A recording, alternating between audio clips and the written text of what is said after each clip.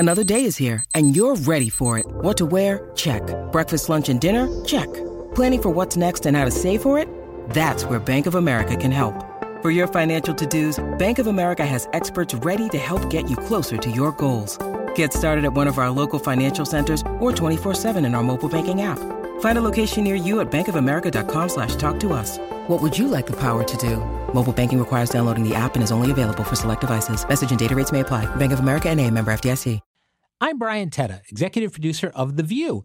Now, if you've ever been to The View in our New York City studio in the last 5 years, you've met our amazing and hilarious warm-up comedian, Regina DeCicco.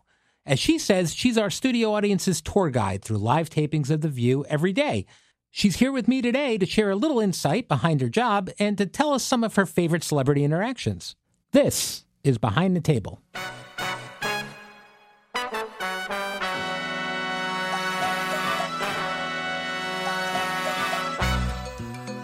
All right, this is very exciting because I sometimes kind of feel like I'm in the ringmaster seat at the circus, and right alongside me is our guest, Regina DeCicco. Regina is a stand-up comic in general, but our warm-up comic, and it's a tough job. Would you agree with that? I mean, I would agree with that, Brian. Yeah. And I would say I love being that person with you because it is my favorite thing sometimes. You listen to the ladies talk, and then I'll be like, oh, and I'll just take a peek at Brian to see what he's doing at the podium. And I think my favorite is, I'm like, well, his head is down. He's no longer watching the show. Yeah. He's given up. He's lost. It happens occasionally. It happens occasionally where they break me, but I really I appreciate you because when things are happening, I have complete faith that you're dealing with the audience because there's two shows going on. There's the show that's going on for the people at home, and there's a show that's going on in that room, and people have been waiting online and they've come in, and it's important that they feel like they're having an entertaining experience throughout the entire, it's more than an hour for them. Right. So it's a combination of interacting with the hosts, which you oversee, and it's a combination of watching the actual show, and then it's a combination of you entertaining the audience during the stop downs and the changes and all the craziness that comes along with putting on a different live show every single day. Right. No, and to your point, I think people come in and it's like, well, this is my bucket list item. Or I'm in New York for the first time. So they're so excited. Or it's my birthday, which is a really big, we do a lot of birthdays, Brian. We do. Birthdays, anniversaries. Right. Exactly. We'll take it all. I'll take any kind of anniversary. We're happy to celebrate you. So it's definitely like always trying to keep the audience really upbeat. But what's hard about our show and what's great about our show is we cover everything. So a lot of times there's a real energy shift with the topics that we cover. So I think it's hard to navigate that too, because obviously the hosts are living in the real world, living with the real headlines, and they're affected by it. But then someone comes in and this is like their lifelong dream to be at The View. And it's like, well, we've got to keep you excited and we've got to keep this in check. So I have on occasion told the audience it is an emotional roller coaster. I think that's accurate. It's certainly accurate for me. Yeah. All right. So this job is kind of a full circle for you because you have a long history with Whoopi Goldberg. And one of your first jobs was working with Whoopi on her 2003 sitcom titled Whoopi. Tell me what you remember from that.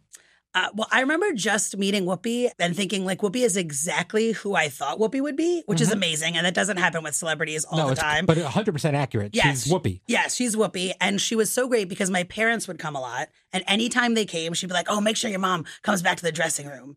And I remember saying to her, like, it meant so much to me that she would do that. And she gets such a good read on people, Whoopi. And she said to me, she was like, oh, your mother is like everybody's mother. Like, just bring her back. And that is who my mom is. But I'm like, how does Whoopi know that? She's very intuitive. She's so intuitive. She really, really reads people. So, like, that was unbelievable to have that with her in 2003. And then, like I wasn't doing stand-up at that point. I started doing stand-up later, and people would always be like, oh, did you reach out to Whoopi? And I'd say, why? I've been doing stand-up for 5 minutes. You know, what would be the point? And then, of course, time goes by, and then I know I'm coming in to audition for this show. And Whoopi and her producing partner, Tom, I emailed Tom just to say, I'm going to go to The View tomorrow to audition. And he wrote back right away, we loved you. We always loved you. Like, I'll see what we can do. And that was... yeah, a long time after. Well, you and Alyssa have this in common because the two of you have gone through the audition process at The View. I mean, what was that process like for you? Was it fun? Was it strenuous? Was it... It's so funny. I had never done warm-up before, so I was a little nervous. I remember like having my pre-calls and saying, oh, I never did it before. But I felt like I stepped into a job where all of a sudden, as I was doing it, I thought, I understand what this is. Right. I don't know if you've ever had that happen where you've never done something and you start to do it and you realize, oh, wait, I get this. And then I went from just wanting to see how it went to being like, I want this job so bad. How do I get this job? And then I auditioned for like the first time in September for 2 days. And then I would like come back for a week at a time. And I remember I did the Halloween show that first year as I was auditioning. Yeah. And the crew kept being like, Regina, this is big. If they're trusting you with Halloween, this is the longest, hardest day of the year for you. Accurate. So they said, if they trust you with Halloween, and then it just kept going. But I was like, I want this so bad. I want this so bad. And then finally, I got it. You got it, and you deserved it, and you were wonderful. But because it's a big lift for somebody to. And it's a lot of confidence in those people. I mean, you're looking for questions, and you got to make sure the questions are appropriate, and you got to make sure that the tone is appropriate, and everything else. There's a lot of minds, right? There's a lot of moving pieces, and it's trying to like sort of keep my eye on the ladies, keep my eye on the audience, see what's going on, how much time is there, and then just like running around. I get all my steps in, Brian, running around the studio. Before you did all this, one of your first jobs was Saturday Night Live. Did that start your love for live TV? Yes, I think. And I feel like you would know this too. People love or hate live television. Yes. Like it speaks to you or it's terrifying. And I'm like, no, I love it. Bring it on. And even at SNL, I was there during the Ashley Simpson debacle, the lip sync.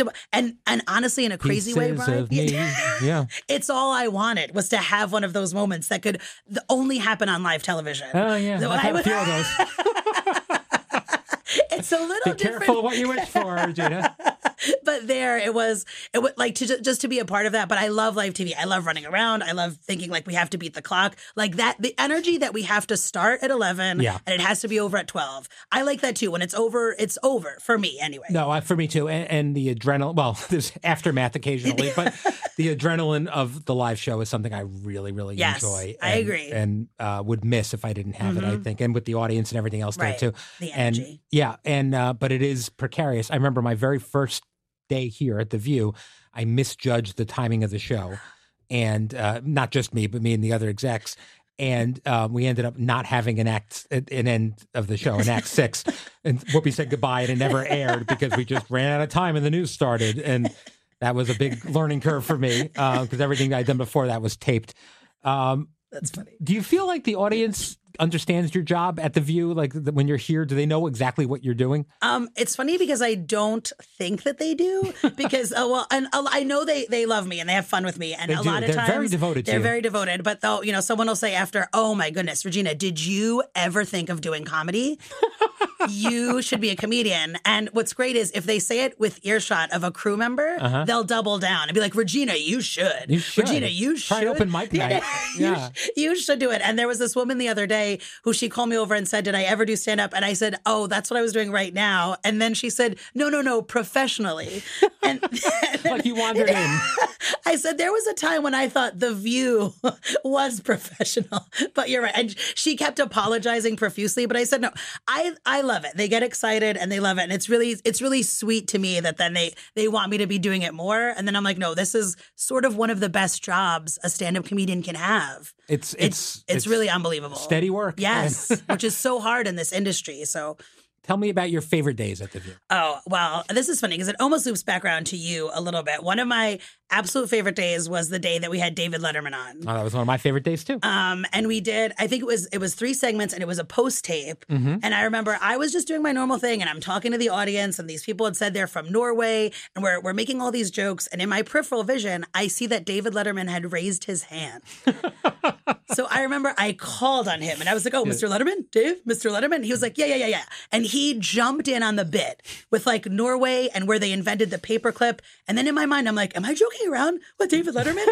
And then because it's going so well, Whoopi jumped in and then Joy jumped in and it was so surreal. And it's the kind of moment I never thought about when I got the job. I never thought something like that could happen. And it was so magical, just comedically, that it was honestly still one of my favorite days. Yeah, I mean, Dave is who I worked for, and the reason I wanted to be in television was I loved him and wanted to. That was my dream job for me. That was playing shortstop for the Yankees. Yes. And anytime I was able to make him laugh genuinely, or anytime I gave a line that got used, it's just the best days, and still to this day. So yes. I get that. And definitely pinch me moments that you have. Oh, it was so wild. And I'm like, are we joking? And it was like the silliest conversation too. Right. But he was like, yeah, so committed to the bit. And then when the ladies got involved, I'm like, this is so crazy. But I'm like, he's raising his hand. I'm like, he's trying to get my attention. David Letterman wants my attention. A couple of weeks ago, we showed some of the Q&A that we do on the commercial breaks here on the podcast, and really got a great response to it. I think it's not an overstatement to say that the show in theater, in studio, is almost as good as the show at home, maybe better in some ways. I definitely recommend anybody who hasn't been to, and if you're able to try and come and get tickets, you definitely should. Because no, it's fine. And there's a freedom during the commercial breaks that doesn't, it can't exist sort of on air. Yes, unless I'm taping it for the podcast, which we're doing again soon. So on the flip side of your best days, tell me about this, because we talk about some very intense topics too, and your job is to keep the audience engaged and excited, like you said. How do you do when we're talking about something very heated or unfortunately very tragic from time to time? Sort of like I was saying before, I really try to be honest. Like I don't want to sugarcoat it. I can't act like I don't know the news either. Right.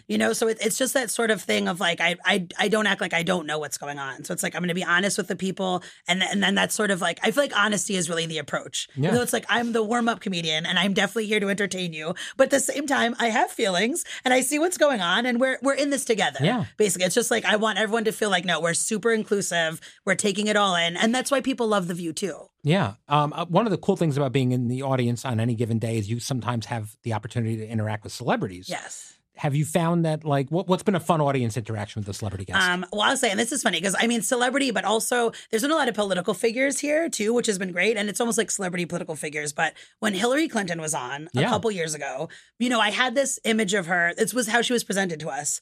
And she was so fun.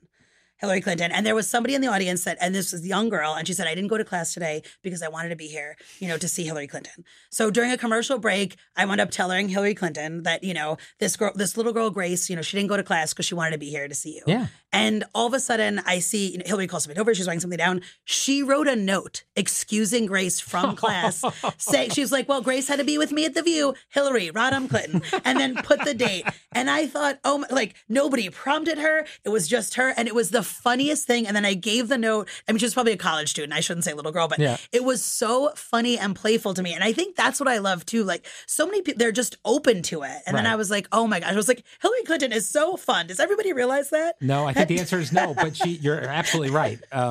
And she was on the show just last week and was a lot of fun there too. Yes. No, she's great. Now, during the pandemic, so you and I went through this nightmare of a thing together, doing the show during a pandemic. Often I was the only one in the studio, or me and one of our senior producers, Audrey, and the control room was here and some of the crew was here.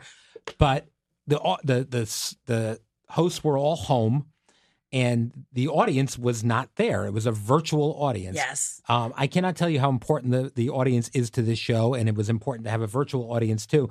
You had a very specific bond with the group. Explain exactly your rapport with the Zoom audience. We often had the same Zoom audience every day. Tell me about it.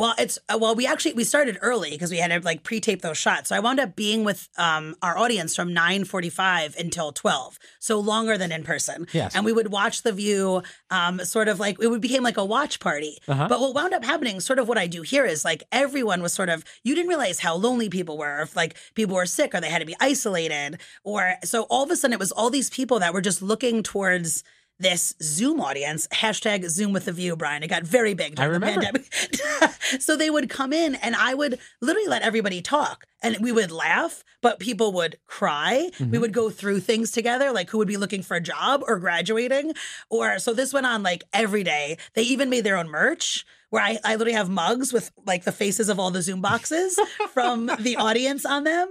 But what was funny was I was doing this from my apartment. So my husband and I, it's a 1-bedroom apartment, which meant he was literally just on the other side of the door. So I would finish sometimes. I'd be like, John, you'd never believe what happened today. He's like, I know. I can hear everything. And he'd be like, Terry got a new job. Ryan graduated. What did Sean wind up having for breakfast? So I think my husband was the happiest when the Zoom ended. But it was amazing to get to connect because I think, you didn't realize too, we were all lonely yearning for that. And then I think for a lot of people, it was like, oh, I have to go see my friends every morning. And they love talking about The View. And that's when I realized people don't just watch The View. They're invested in it. They're learning from it. And that's what was great too. Like everybody having discoveries, talking to people with different opinions. Yeah. And I was like, oh, this is exactly what the show is. And we were able to kind of do it every day. So they were an amazing audience for me. It definitely was a mutual I've seen the occasional connection. Reunion when they've actually come here now Yes.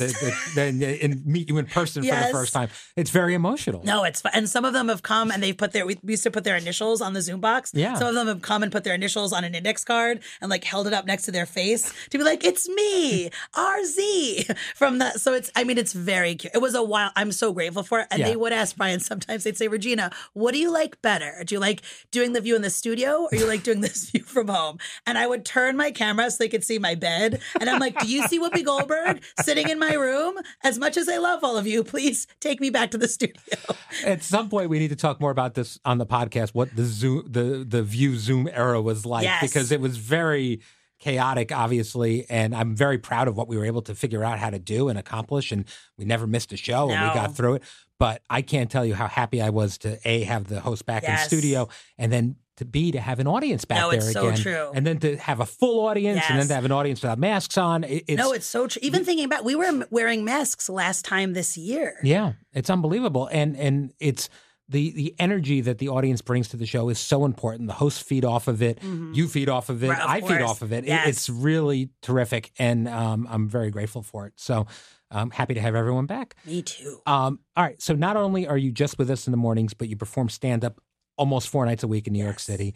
Do they ever come see you? Does the View audience come and experience the professional Regina? They do. And Brian, sometimes they'll come the same day. Oh. So they'll see me in the morning because they're in town for a limited time, and then they'll come at night. And I've often said to them, like, I've spent more time today with you than my husband because they're not. I'm like, are you sure this isn't too much, Regina? And they're like, no, they love it. You can't use the same material twice. That's problematic. Yeah, but it's fine. It means so much to me. I think it's so sweet and such a giant compliment. But they do come a lot, which is great. That's awesome. And I want to, before we go, I want to thank you for the Brian Teddish moment I get when I walk out every day. Of course. Of course. Listen, the Bry guys are taking off. If you haven't heard, Brian's fans are the Bry guys. The Bry guys. It's a movement. It's happening, and I think you all need to really just embrace it. Right. Otherwise, we're forcing it upon you. # Bry guys. I also have to talk about the fact that going back to the Zoom audience, Jennifer Lopez's mother, Lupe Lopez, frequent View audience member, once joined the Zoom. She did. She joined the Zoom for Whoopi's birthday. And what was so funny was, one, it was wild. And people on the Zoom loved interacting with her. Of course. And, I said to her after we did the audience shots, I was like, oh, Lupe, you don't have to stay. And she was like, oh, no, I'm going to stay. So not only did she stay the entire time, at one point she lost power to her computer, so she had to move rooms. So we were literally traveling around Lupe's apartment, and then somebody from the audience said, well, no offense, Ms. Lopez, but don't you think Jennifer could get you a better charger?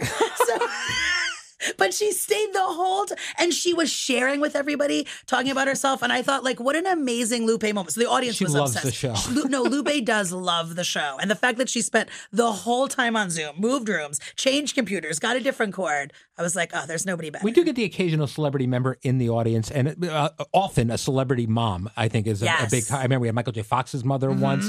It's definitely a thing. Every celebrity's mom loves The View. So. No, they do. They do. All right. Well, listen, I am so appreciative of having you here with me. This is great. And appreciate our audience. If you haven't been here, please come and visit us. Regina, follow her on her Instagram at regina.DeCicco. That's DECICCO. Tomorrow on the podcast, you'll hear another Q&A with our co-host from a taping of The View a few weeks ago, where Regina asked them questions during commercial breaks. This is fantastic. So thank you very much for listening, and we'll talk to you soon. Thanks so much for having me, Brian. Thank you, Regina. Take a little time to enjoy The View. Hey, I'm Andy Mitchell, a New York Times bestselling author. And I'm Sabrina Kohlberg, a morning television producer. We're moms of toddlers and best friends of 20 years. And we both love to talk about being parents, yes, but also pop culture. So we're combining our two interests by talking to celebrities, writers, and fellow scholars of TV and movies. Cinema, really. About what we all can learn from the fictional moms we love to watch. From ABC Audio and Good Morning America, Pop Culture Moms is out now wherever you listen to podcasts.